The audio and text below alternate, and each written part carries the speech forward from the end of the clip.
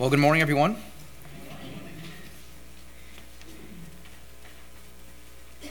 I feel like there's always an excitement whenever a special day like today comes around, when we can maybe step out of the ordinary and do things that are a little different here in the morning service. So it's exciting to be able to take a few moments to share about our mothers and the impact that they had in our lives.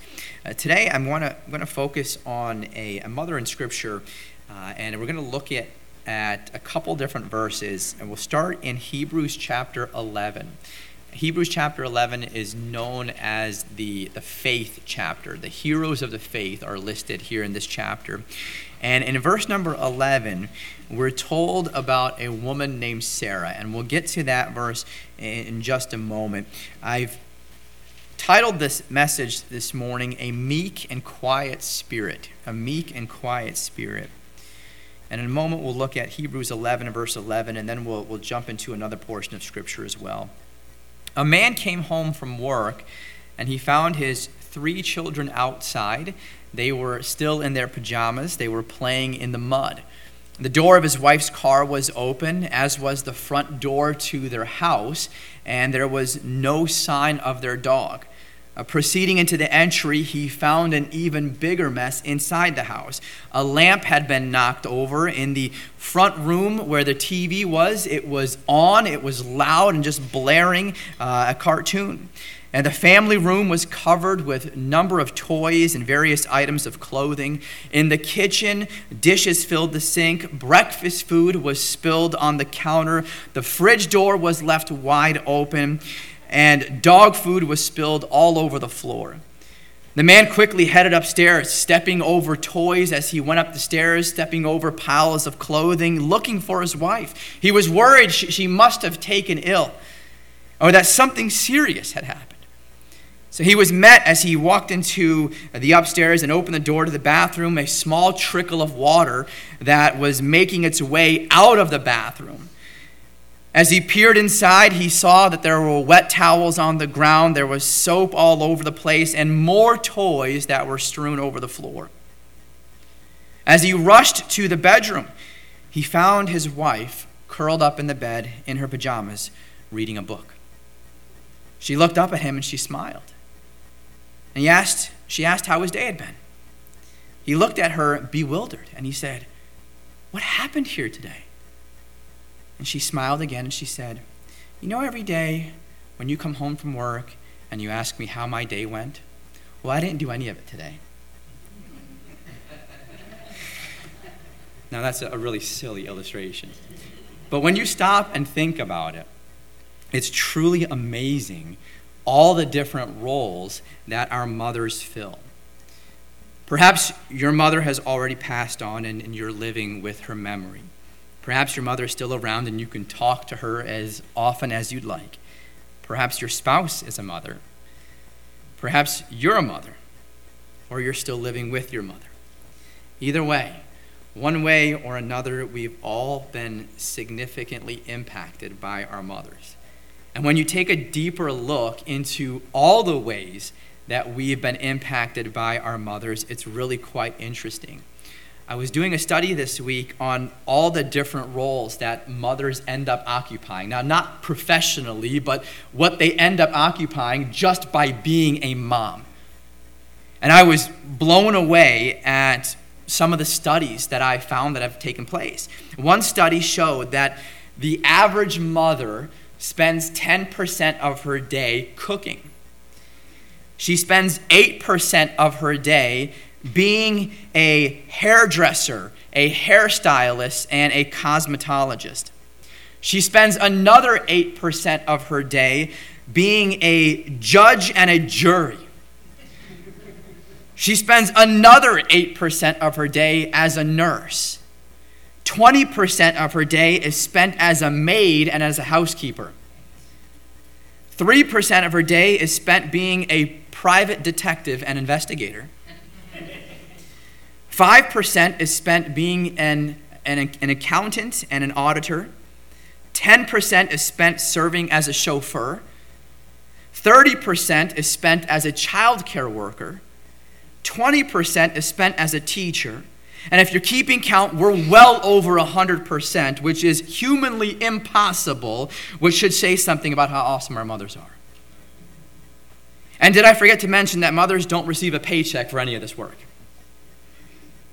They're all of these things and so much more. And you know what they get paid? They get paid in being able to clean the house. They get paid in picking up after the mess that we leave behind. Economists have tried to attach a numerical figure as to what the average mother might actually receive in income if she were paid according to all the different jobs that she did. And the most recent figure, which I still think is way too low, is an annual salary of $137,000 and $137,141. 6 figures. Moms, who would sign up for that? Can we make that retroactive and go back to when you first became a mom and start collecting that salary up until today? Each of us has fond memories of our mothers. And we know that they did so much to help mold us into who we are today. There is a unique relationship between a mother and a child that fathers cannot replicate. I see that so clearly with the mother of my children. When Ruthie gets sick, I get a small taste of what she does each day. And let me tell you, I do everything I can to nurse her back to health. I'm not trying to paint myself as incompetent. I keep the kids alive. But I can't do what she does. She knows everything there is to know about our children. And when I say everything, I mean everything.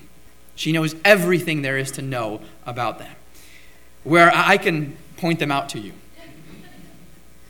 Sometimes I even get their names wrong. She can tell you their shoe size.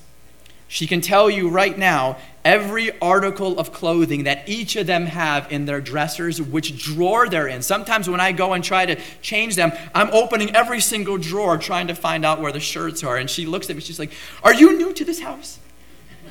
Did you just move in?"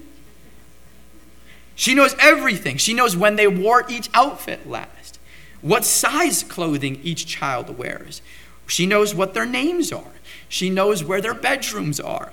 She knows the last time each of them were sick. She knows, she can remember what symptoms they had when they were sick, when they started to feel better. She remembers how old they were when they first started sleeping through the night. She knows when each of them got their first tooth. She knew when they each started taking their first steps.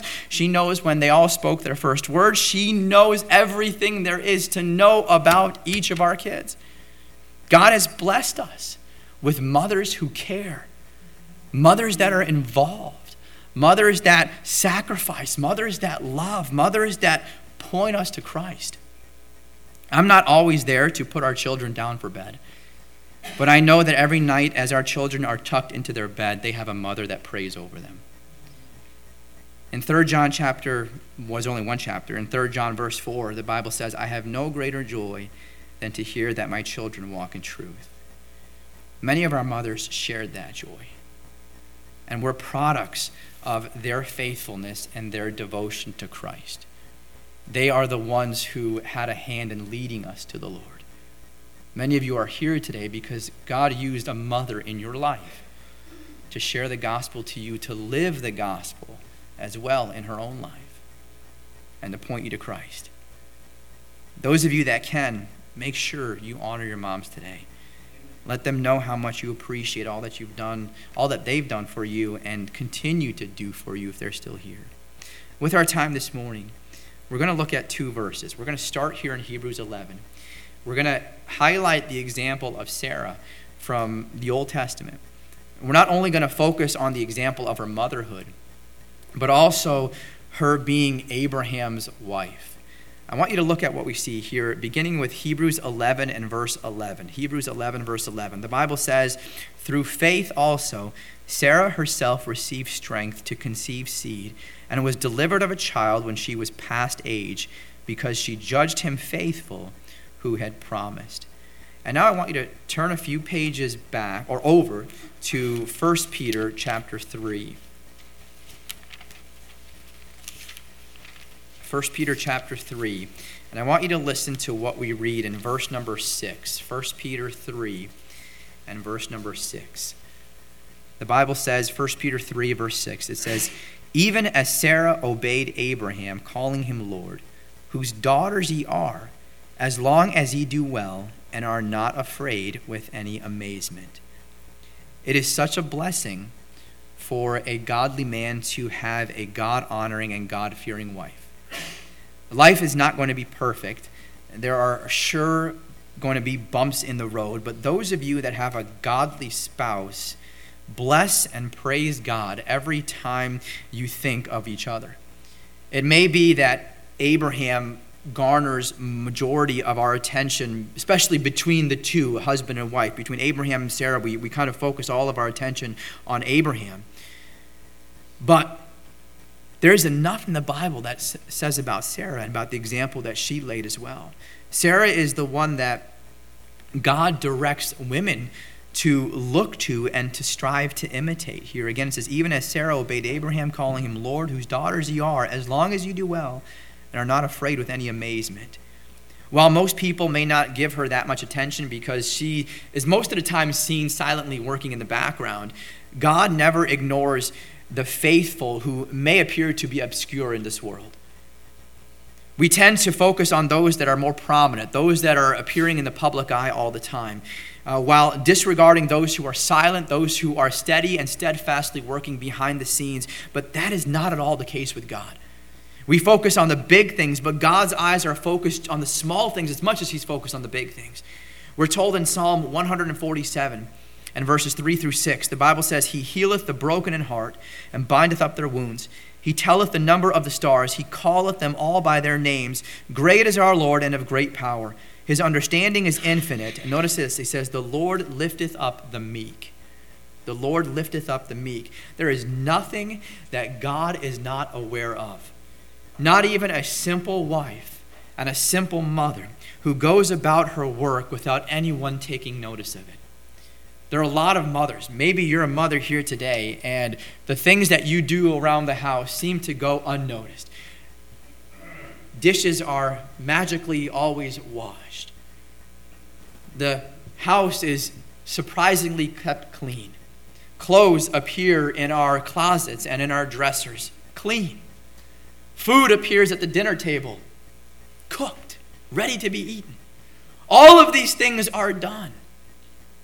And seldom do we consider all the work and the time and the effort and the sacrifice that went into all of that to be taken care of.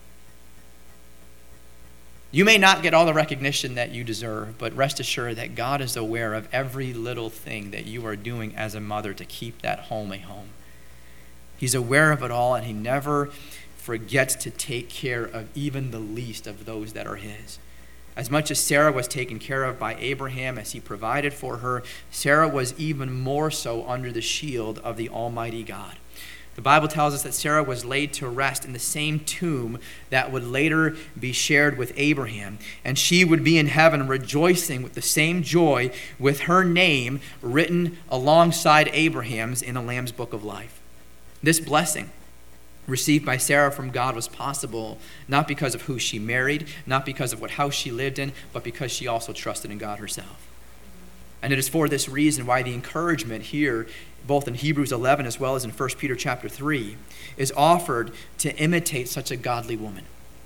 There is much to learn from Sarah, even though she spent the majority of her life living in the shadow of her husband. But what we see is that some of the most significant virtues are not found in the most prominent in society, but in those who live the more quiet and the more obscure life. Isaiah 51 verse 2 says, "Look unto Abraham your father, and unto Sarah that bare you." There's a reason why God instructed Sarah to be recognized, and it is because you can't learn everything there is to know about our patriarchs until you've learned also about Sarah. Abraham may have been the head of the household, but Sarah was the one who took care of that home. Abraham was told to walk before God and to be perfect in faith in him. We read about him defeating kings that carried away his nephew Lot, as well as doing many other great things, all of which demonstrate his skill and his expertise as become a man. And we also see that the same faith makes Sarah walk before God in perfectness as well. Sarah was able to perform the actions and the duties and the responsibilities which become her womanhood. And she too is recorded among those worthy of faith there in Hebrews 11, verse 11, magnified in the Lord. The verse that we're focusing on this Mother's Day leads us to look at the fruit of the faith in the life of Sarah. There are two simple truths that really come forth from Sarah's faith, which women are encouraged to imitate. That she did well, it says, and that she was not afraid with any amazement. Notice again what it says there in 1 Peter 3:6. It says, even as Sarah obeyed Abraham, calling him Lord, whose daughters ye are, as long as ye do well, and are not afraid with any amazement.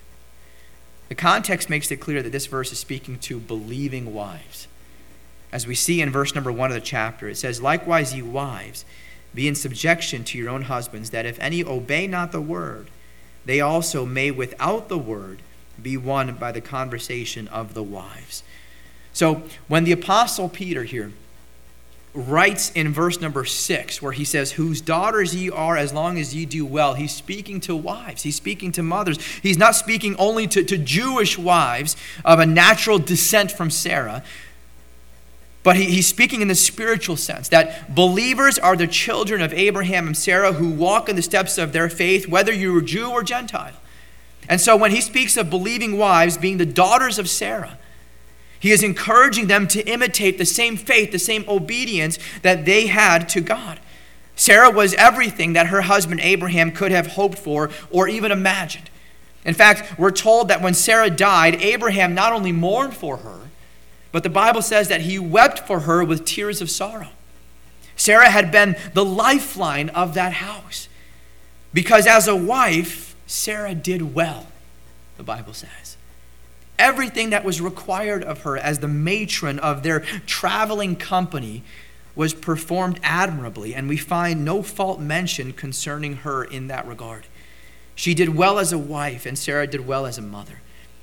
Now we know that her children were not perfect. Isaac was not perfect, but he would be used in a good way, and in the hand of God, the mother forms her children's character. Any of us can bear witness that this is most likely true. There may be some exceptions from time to time, but for the most part, the mother is the molder of that child. The mother is the one who nurtures. The mother is the one who applies such attention and care to a child. And he, especially a son, will look up to his mother with infinite respect if she does well as a mother. It is clear that Sarah, by faith, did well by her son Isaac. And I think the greatest example of this is seen in how easily Isaac yielded himself to his father Abraham when God instructed Abraham to offer Isaac up as a sacrifice. Many of you are probably familiar with the account.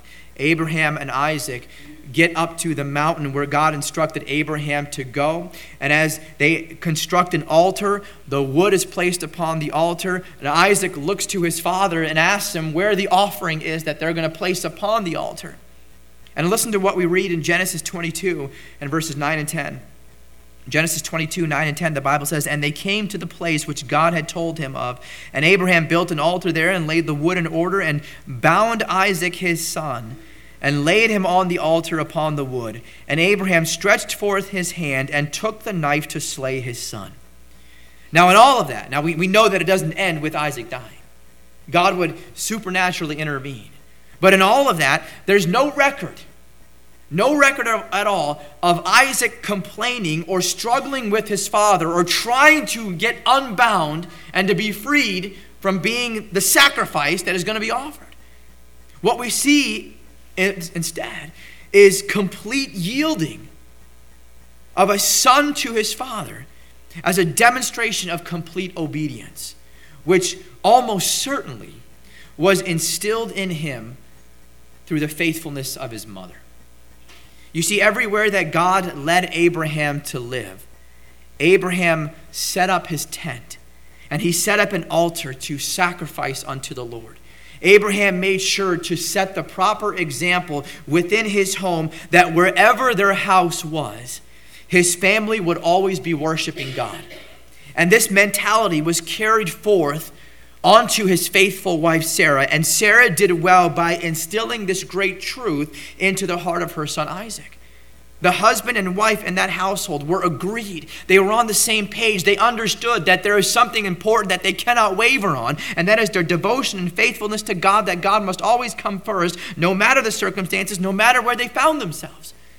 And I guarantee you that the worship of God would not have been prominent in that household were it not for Sarah being as godly as her husband Abraham.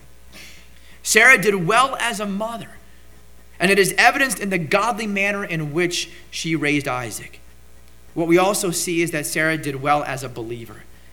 When God first called Abraham to leave his homeland and to go to a land that God would show him, without question, without any hesitation, without any disagreement or argument, Sarah went with him.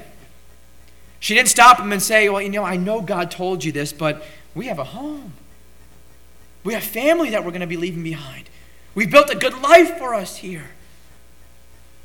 Why do we have to go and leave and go to a place where we're going to be starting over, a place that we don't even know, a place that we have no friends and no company to spend with? Nothing of the sort is mentioned. Without hesitation, she packs up her home and they get up and they go.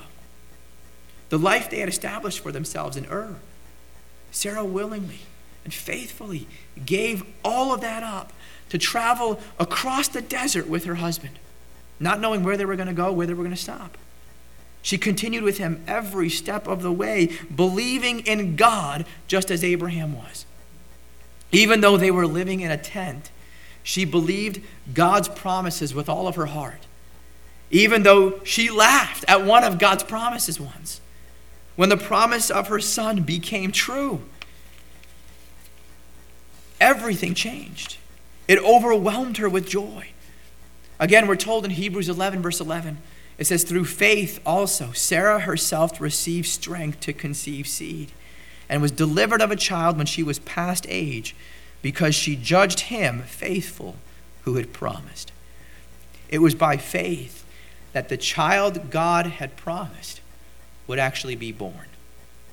Sarah was a believing woman then, and she lived a believing life. And so the Bible says, as it looks back upon her life, that she did well. The testimony of Sarah is offered as encouragement to all believing wives and mothers to do well as she did. There's also a second evidence by which Sarah's faith is proved, and that is that it says she was not afraid with any amazement. Again, it says, even as Sarah obeyed Abraham, calling him Lord, whose daughters ye are, as long as you do well, and are not afraid with any amazement. This phrase describes Sarah as being calm, being confident, not fearful from any sort of terror. The more we see about her life, the more we find that there could have been several circumstances which could have caused her to be extremely upset and frustrated with Abraham. She could have easily been afraid about the prospect of picking up and leaving the only home that they knew, to follow the command of God to go a place that they were not familiar with. She could have been afraid, not knowing how it was that they were going to provide for themselves and make a living in a place that was completely foreign to them. But Scripture doesn't record any such fears or even reservations on the part of Sarah. They loaded up their camels. They went on their journey following and trusting God. Abraham was trusting God. Sarah was trusting Abraham and God. So it mattered not to her where they journeyed. She felt safe with Abraham's God, so she calmly and confidently journeyed on. Sarah was not afraid with any amazement. On top of journeying for so long, part of the journey meant that they didn't have a permanent dwelling, which forced them to live in a tent. That may not bother Abraham all that much, because let's be honest, wherever they're pitching their tent, most of the time Abraham is going to spend his time outside the tent. But Sarah was a housewife. And she's the one dealing with all the discomforts of having to live in a tent. With as much as they traveled, I can only imagine how trying it must have been to have to constantly pack everything up and move the tent again. And no matter where they moved to, they're still in the desert. They had the sun scorching down upon them with only canvas to shield them. And when it did get cold, again, only canvas to shield them. And it wasn't a matter of traveling for a few days or even a few weeks. This life went on for years. Moms, how many of you would like to have little stability in your life? You know, at the very least, you're content with the home that you're in because it's your home. You're okay with a messy situation at times because it's still something that you're living in. But imagine having to pick everything up all the time and move and move and move and move. And just when you think you're settling in, God says, all right, it's time to move again. You'd be wanting to pull your hair out. You'd be getting a little frustrated, a little annoyed, a little antsy. Lord, when are we going to get some stability? When can we put some roots down? When can we get a little bit of normalcy to this endless traveling? But none of that. She was remaining completely confident in God every step of the way. Abraham returned from a battle at one point in which he and his forces were completely outnumbered. And he was victorious. There are many times where I'm sure she was probably panicking as to just what situations were like outside because she's in the home, in the tent, and he's out and about. They certainly had a very uncomfortable way to live, and yet Sarah never complained and was not afraid with any amazement. There was the occasion when Abraham, as I mentioned, he went off to war. He had to go and rescue his nephew Lot, who had been taken captive, and then Sarah staying at home, knowing that he's gone out, fearful. He's probably too old to be going into battle to begin with, and she knows that. She knows that he's outnumbered. She knows that he's probably not going to be successful, but nothing of the sort is said by her. There's no record of her being in any sort of fear or distress over her husband or any of that. She's left alone to fend for the home herself. She wasn't fearful at all because she was remaining completely confident in God. Now we know that the Bible tells us that Abraham would return, having rescued his nephew Lot, and I believe that God was truly pleased with Sarah's quiet faith. Because at times of trouble, when normal people might have been overwhelmed, when normal people might have been completely discouraged, Sarah was not afraid with any amazement. And possibly the greatest trial of her faith came on another day when Sarah noticed the sudden disappearance of her husband Abraham and her son Isaac. She may have wondered where they had gone. And quite possibly another servant may have come and told her that Abraham left early in the morning taking two of his servants as well as her son Isaac. Now God had spoken to Abraham. We know that. There's no record of Abraham telling anyone else about what God had told him or where they were going. So we're left to believe that maybe Abraham never even told Sarah at all.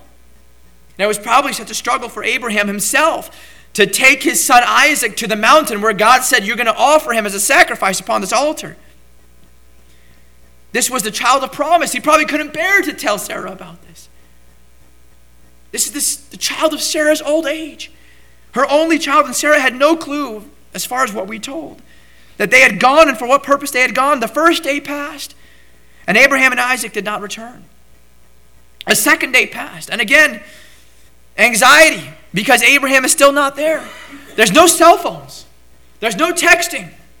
There's no communication. 3 days passed and still nothing.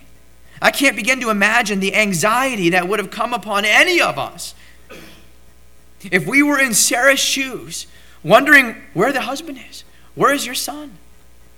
Unless you had shared in Sarah's faith in God, for through her faith in God, the Bible says Sarah was not afraid with any amazement. It was a 3-day journey for Abraham and Isaac to reach Mount Moriah, where God called him to build the altar and to sacrifice his son Isaac upon that altar. And it's safe to assume that it would have been another 3 days journey to come back. So it wasn't just 3 days that she was without Abraham and Isaac. It was at least a week. Any one of us would have sent out a search party by that point. But I truly believe that Sarah waited as calmly as possible while continually telling herself that if Abraham left with Isaac, he had business to take care of, and they both would be under God's hand of protection. I believe that she would have been reminded of God's initial promise to Abraham, where God promised to bless him and to bless his seed forever. So even though Sarah didn't know where they were when they were coming back, there was a lasting comfort in the promises of God, which enabled her to continue to not be afraid with any amazement. What we see in that account is that God was working in not just Sarah, but also in Abraham, to not value anything or anyone more than what we should be valuing God. It is on this basis that believing wives and mothers are instructed and encouraged to imitate Sarah here in 1 Peter 3, verse 6. It says again, even as Sarah obeyed Abraham, calling him Lord, whose daughters ye are, as long as you do well, and are not afraid with any amazement. Don't let your hearts be troubled by the circumstances of life, which are changing all the time, but rest daily in the promises of the Lord and wait patiently for him. Sarah possessed this significant virtue, and it was evident in how well she lived and the fact that she was not afraid with any amazement. But what is this virtue that Sarah had? It was a meek and a quiet spirit, a meek and quiet trust in God. Were there times where Sarah could have easily been fearful? Absolutely. Are there times when you're overwhelmed and fear and overwhelmed with despair? Of course. But within believers, there needs to be this composure of mind, a freedom from anxiety, the absence of worry, so that whatever happens, fear does not take control of our spirit, but rather that our hearts would keep on their quiet pace, delighting each and every day in our faithful God. Sarah was not perfect, but there is much in her that is worthy of imitating. That is why she is the example offered for believing wives and mothers. This is the virtue that Sarah had, this meek and quiet spirit, this meek and quiet trust in God, resting in his word, resting in his promises, no matter the circumstances. It is a virtue that is more valuable than all the money in the world, and Sarah had it, and all believing wives and mothers should desire to have it as well. Our verse declares, it says, whose daughters ye are, it says, as long as ye do well, and are not afraid with any amazement. When should this virtue be exercised? All the time. If you're not composed when happy, you're not likely to be calm when you're sad. Don't go overboard with your excitement. Be excited in the good times for sure, but make sure that you're under control, and that way you'll be more likely to be also under control when things aren't going good. Some of us go off the wall hysterical during the good times and completely end up flying off the handle in the bad times. Exercise this virtue of a meek and a quiet spirit and trust in God. Wives and mothers know all too well that circumstances change very quickly within a home, within a household. And better it is to remain under control. Better it is to remain composed in the midst of the changing circumstances and demonstrate to those watching eyes. Moms, you know exactly who I'm talking about. Demonstrate to those watching eyes a meek and a quiet trust in God. Circumstances will change from good to bad and bad to good, and there's no lead up to it. There's no advanced warning letting us know it's coming up.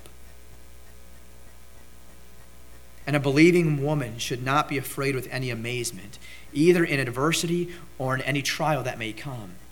But her patience in God should keep her calm and steadfast. What is it, though?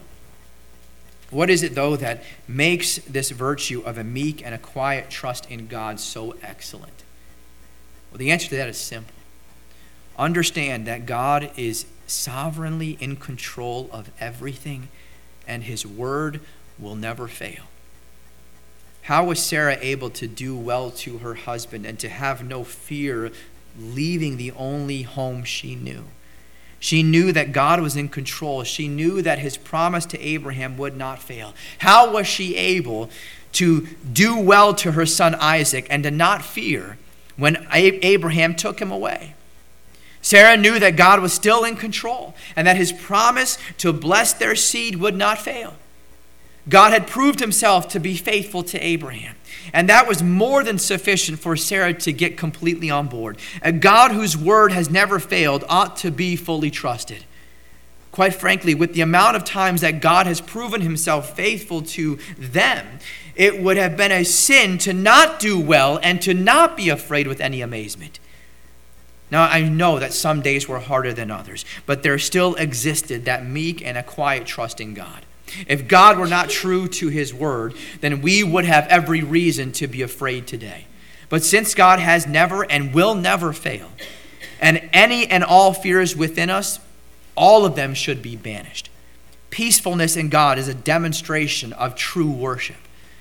Being quiet under alarming circumstances is a sign of your devotion to God. Those who are able to imitate this same virtue of a meek and a quiet trust in God in their relationships will be able to enjoy the peak of worship and true joy in Christ.